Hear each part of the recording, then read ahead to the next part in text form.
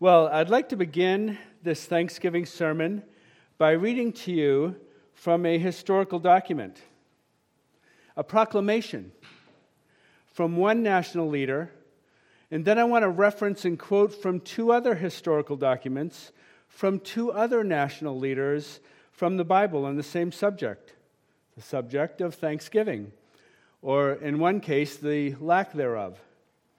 After that, I want to talk briefly about the heart of gratitude, which is the title of this sermon. And then I want to lead you in an exercise that follows the example of one of these national leaders.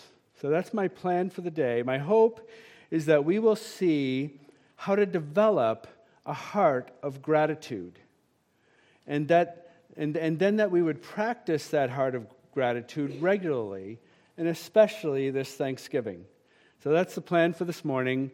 Let me pray first. Lord God, we do thank you for this celebration that we have today of coming together in your presence to read your word, to sing praises to you, to sing our thanksgiving to you, and even to hear a message from you on the spirit of gratitude or the heart of gratitude. Lord, I pray, God, that you would give us that heart today and help us to understand some of the key things that allow that to happen or that fan that into flame. God, we just thank you and pray these things in Jesus' name. Amen.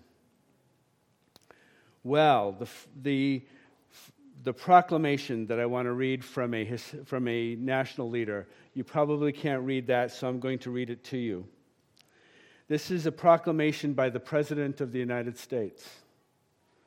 Whereas it is the duty of all nations to acknowledge the providence of Almighty God, to obey His will, to be grateful for His benefits, and humbly implore His protection and favor, whereas that's true, and whereas both houses of Congress have by their joint committee requested me to recommend to the people of the United States a day of public thanksgiving and prayer to be observed by acknowledging with grateful hearts the many signal favors of Almighty God, especially by affording them an opportunity peaceably to establish a form of government for their safety and happiness.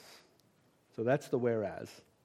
Now, therefore, I do recommend and assign Thursday, the 26th day of November, so you know that must not be this year, next, to be devoted by the people of these states to the service of that great and glorious being who is the beneficent author of all the good that was, that is, or that will be, that we may then all unite in rendering unto Him our sincere and humble thanks for His kind care and protection of the people of this country previous to their becoming a nation, for the signal and manifold mercies and the favorable interpositions of His providence, which we experienced in the course and the conclusion of the late war, for the great degree of tranquility, union, and plenty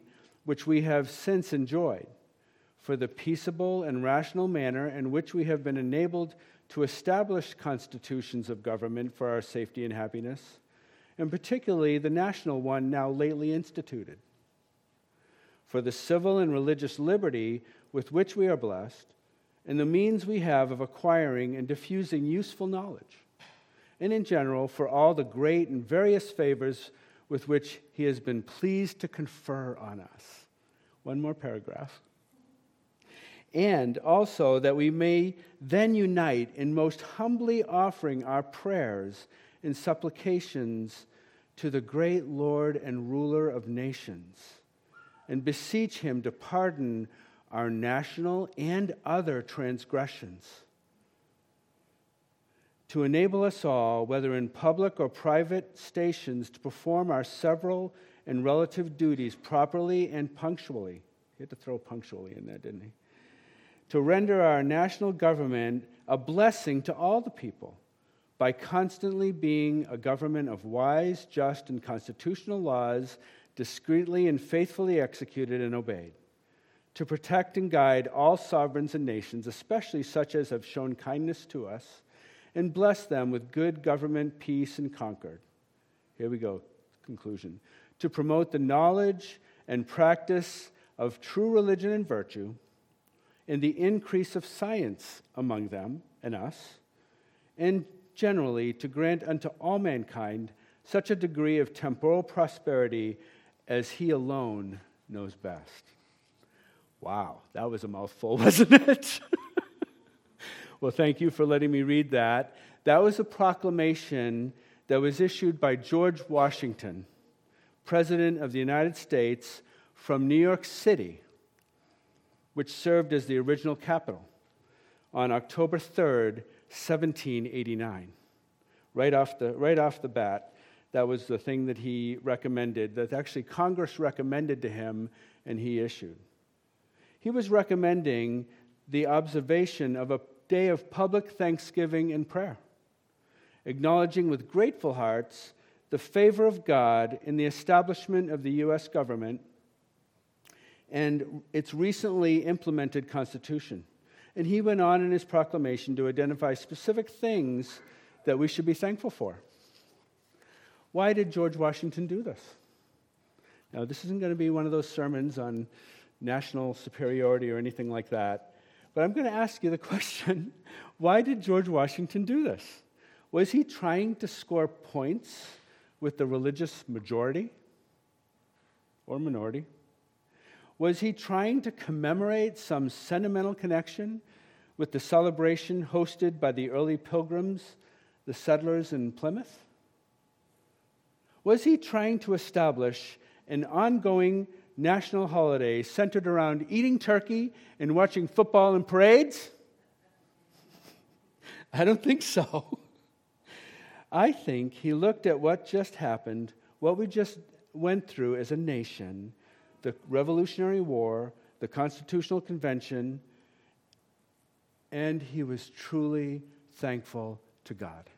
I think that's what it was. He was truly thankful to God, and he wanted all of us to be thankful to God. Maybe I'm just a face value kind of guy, but I think that's what George Washington was doing here. Okay, well, that was the first proclamation from the first national leader. I have a couple more to quote from. I won't read their whole thing. Let me read an excerpt from another historical document from a different national leader, another proclamation, if you will. This one is found in the book of Daniel, chapter 4. This national leader was Nebuchadnezzar, king of Babylon. And his proclamation is actually in the Bible, chapter 4 of Daniel. Isn't that wild? He was looking back on what had happened to him. But he reacted very differently than George Washington did later. So let me just break down the verse that Tony just read for us in a couple of different excerpts. So Daniel chapter 4, verse 28 through 31. Nebuchadnezzar was walking on the roof of his royal palace in Babylon. Just saying that most time you see people walking on the roofs in the Bible, it's probably not a good thing. So Nebuchadnezzar was walking on the roof of the royal palace of Babylon, and the king said this, "Is not this great Babylon, which I have built by my mighty power as a royal residence and for the glory of my majesty?" You hear the key word in there? Me. The glory of my majesty, my mighty power. So when Nebuchadnezzar paused and took a moment to look at what had happened to him, what was accomplished through him, rather than being thankful to God, he thought of himself and how great and powerful he was. Look at me, I'm great and powerful. And he was focused on himself, certainly not on God. He attributed all the glory. You know that the Hanging Gardens of Babylon were one of the, 7 great wonders of the ancient world?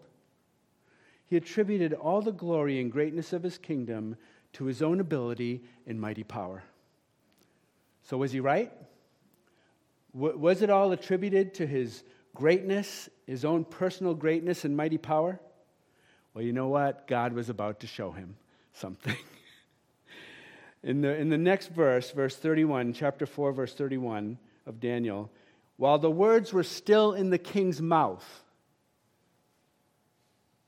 there fell a voice from heaven. How in the world was that? So did he finish speaking? Or was he actually, they were in his mouth, it says. Then fell a voice from heaven, O King Nebuchadnezzar, to you it is spoken, the kingdom has departed from you. The kingdom has, so like that, boom. The kingdom departed from him. The story goes on to say that he was driven out from among men. Driven out. He dwelt with the beasts. He ate grass like an ox. And that he would remain so, and he slept outside and was wet with the dew of heaven, and that it would remain so until he knew that the Most High rules the kingdoms of men and gives it to whomever he wants. Until he acknowledged that, that's what he was doing. He was driven out from men, slept outside, ate grass like an ox, was wet with the dew of heaven. And lest we feel too bad for Nebi, that's my nickname for him, lest we feel too bad for him, let's just say he had fair warning. He had fair warning. 12 months earlier, God sent him a dream.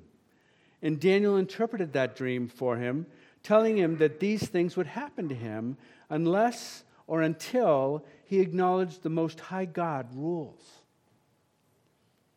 So Daniel advised the king to break off his sins by practicing righteousness and to break off his iniquities by showing mercy to the oppressed. Daniel did say that there would be a silver lining, though, because part of the dream had reference to a stump. And Daniel saw that as a silver lining, actually. The tree wouldn't be uprooted. You'll have to read it to see the whole image. He said that there would be a silver lining for the king, and that his kingdom would likely be restored once he comes to his senses and realizes that there is a God, and it's not him. That there is a God, and it's not him. So after all this happened to Nebi, he did come back to his senses, and he acknowledged God. It says in verse 34 that he blessed the Most High and praised and honored him who lives forever. For his dominion is an everlasting dominion, and his kingdom, the kingdom of God, endures from generation to generation. It doesn't come and go. So his kingdom was restored, and he wrote a proclamation. And that proclamation, word for word, is in Daniel chapter 4, written not by Daniel, by Nebuchadnezzar. At the conclusion of his proclamation, in verse 37, he writes this, Now this is a picture of repentance, actually. Now I, Nebuchadnezzar, praise and extol and honor the King of heaven. For all his works are right, and his ways are just. And those who walk in pride, he's probably thinking about himself, those who walk in pride, he is able to humble. He is able to humble. Now we're talking. That's humility that leads to a heart of gratitude. Humility that leads to a heart of gratitude. And I think the lesson from Nebuchadnezzar's life for us is that we should not only acknowledge that there is a God who rules, but then when we look at what has happened to us, what we've accomplished, that we give glory to him in humility and thankfulness. You know, at the end of each year, when we gather together, whichever kids are home, I'll look around and I say, what are some memories that you have for this past year? And we'll talk about what are some of your favorite memories. And so we talk about it. Remember, when we went to Sebago Lake and we swam there, took the kayak out, and we watched David pull around all the guys on China Lake and throw them off the tube. All the different things that happened to us this year. Watching the basketball championships where, I won't go into all that. There were just, when we look back, do we take the time to actually thank God for what happened? Or do we say like Nebi did, it was our greatness and our power, and boy, what a great time that was. I'm so glad I did that. Or do we turn to God in thankfulness? Do our words of appreciation point more to God or more to us? Something to think about, eh? Well, the Apostle Paul wrote about what happens to us when we don't glorify God and give thanks to Him. This is kind of a convicting passage. It's from Romans 1. And it starts off by saying, "For since the creation of the world, God's invisible qualities, His eternal power and divine nature, have been clearly seen, being understood from what has been made, so that men are without excuse." Every breath we take is breathing air that we did not make. So anyone who recognizes that realizes that their life depends minute by minute on something that they are not providing. That must lead you to some level of humility, no matter who you are. So that men are without excuse. For although they knew God, they neither glorified Him as God. Listen to what it says next in Romans 1:21. They neither glorified Him as God, nor gave thanks to Him. But their thinking became futile, and their foolish hearts were darkened. Their thinking became futile, and their hearts became darkened. So how do you develop a heart of gratitude? How do you develop a heart of gratitude? I think it starts with our thinking. It starts with humility in our thinking. How do we view ourselves and our own accomplishments? Who gets the glory? One of my favorite verses is in Philippians. I have 1,000 favorite verses, by the way. Is from Philippians chapter 2. Just before it describes the humility of Christ and what He did for us. In Philippians chapter 2, verses 3 and 4, the Apostle Paul gave the Philippians two very useful tools to develop a heart of humility. Those tools, let me read it to you. "Do nothing from selfish ambition or conceit, but in humility count others more significant or better than yourself." Count others better than yourself. "Let each of you look not only to his own interests, but also to the interests of others." Those are two tools. One of them is that when you're thinking about people, when you're thinking about yourself, I don't know if you're like me, but I really like me. And I think I do a pretty good job at some things. And so I think about that sometimes. Yeah, I'm pretty good at that. Well, according to that verse, I should give thought to, you know what? Joe's really good at that. Matter of fact, I think he's even better on that than I am. I should tell him that. Think of others better than yourself, so that when you look at others, you're not so focused on yourself and what you can do, but you're actually calling out how other people are good at things and how they're actually better at some of those things than you are.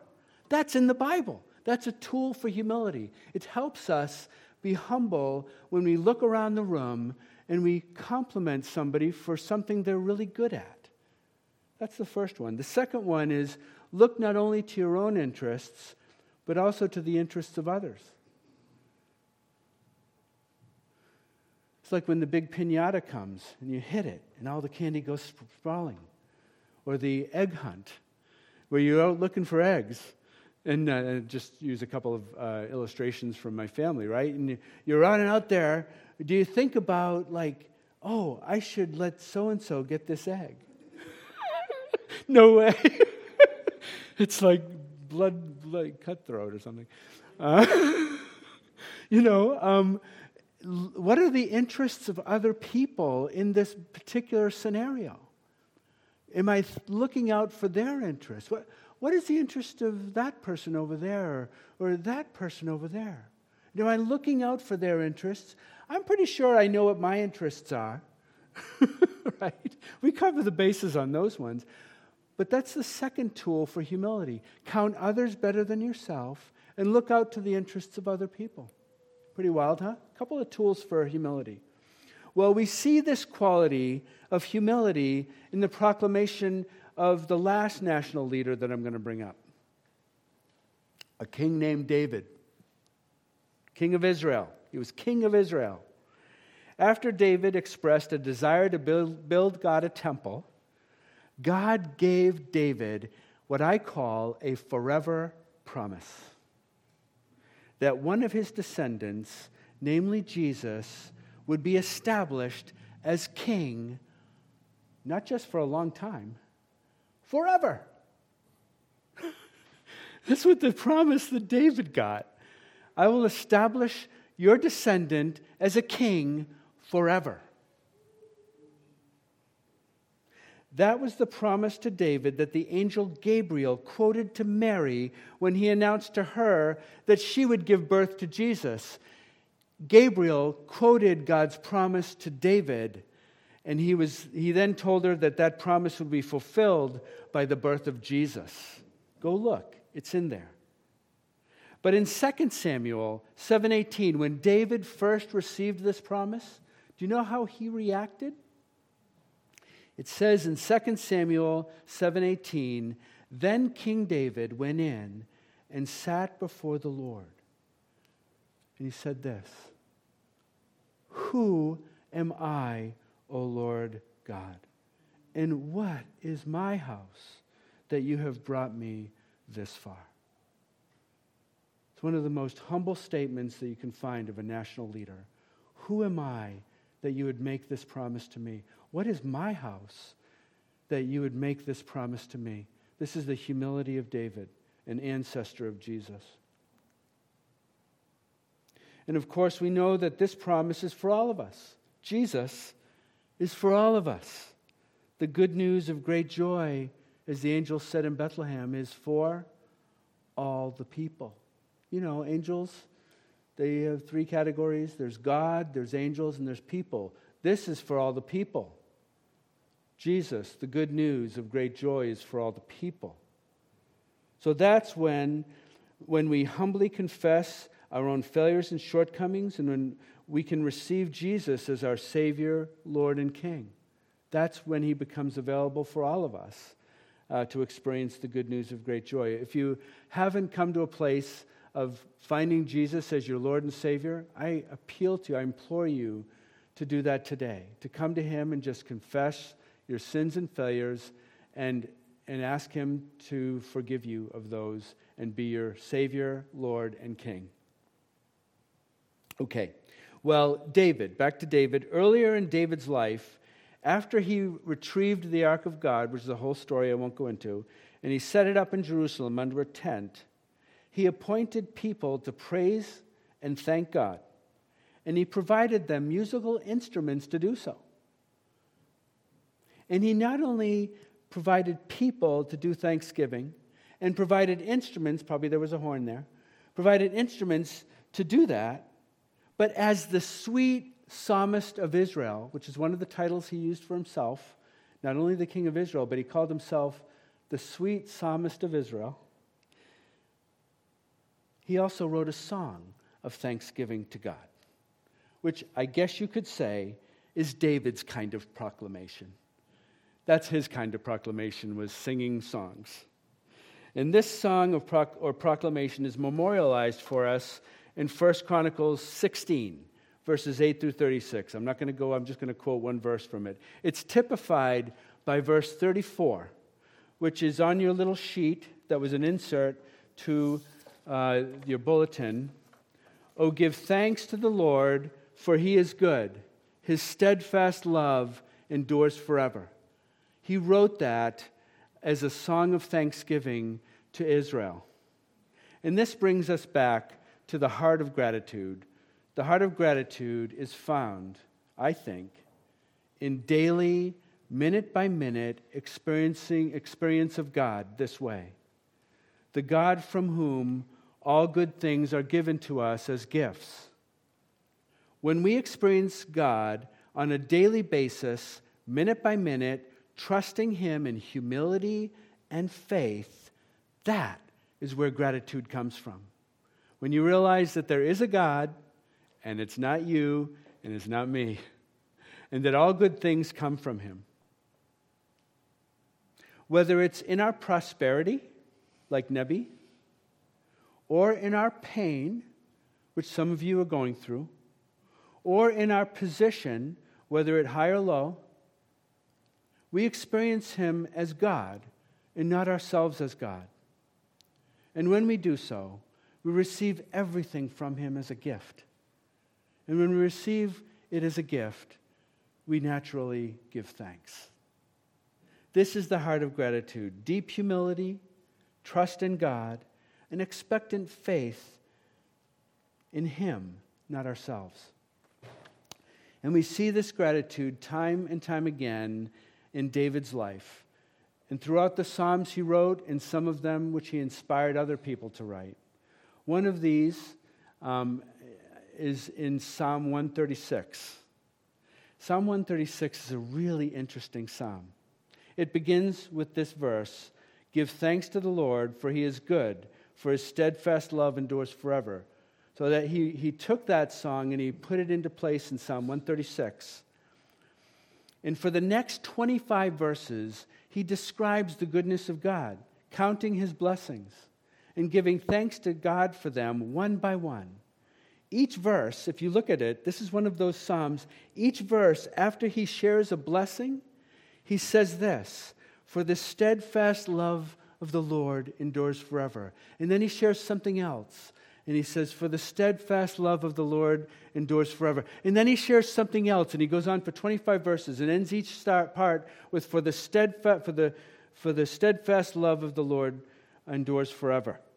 And this is the exercise I want to do with you today. What I'd like you to do right now is to grab this little sheet of paper and grab a pencil if you can, or a pen in your pocket. In the pew, there's at least a pencil or a pen in your pocket.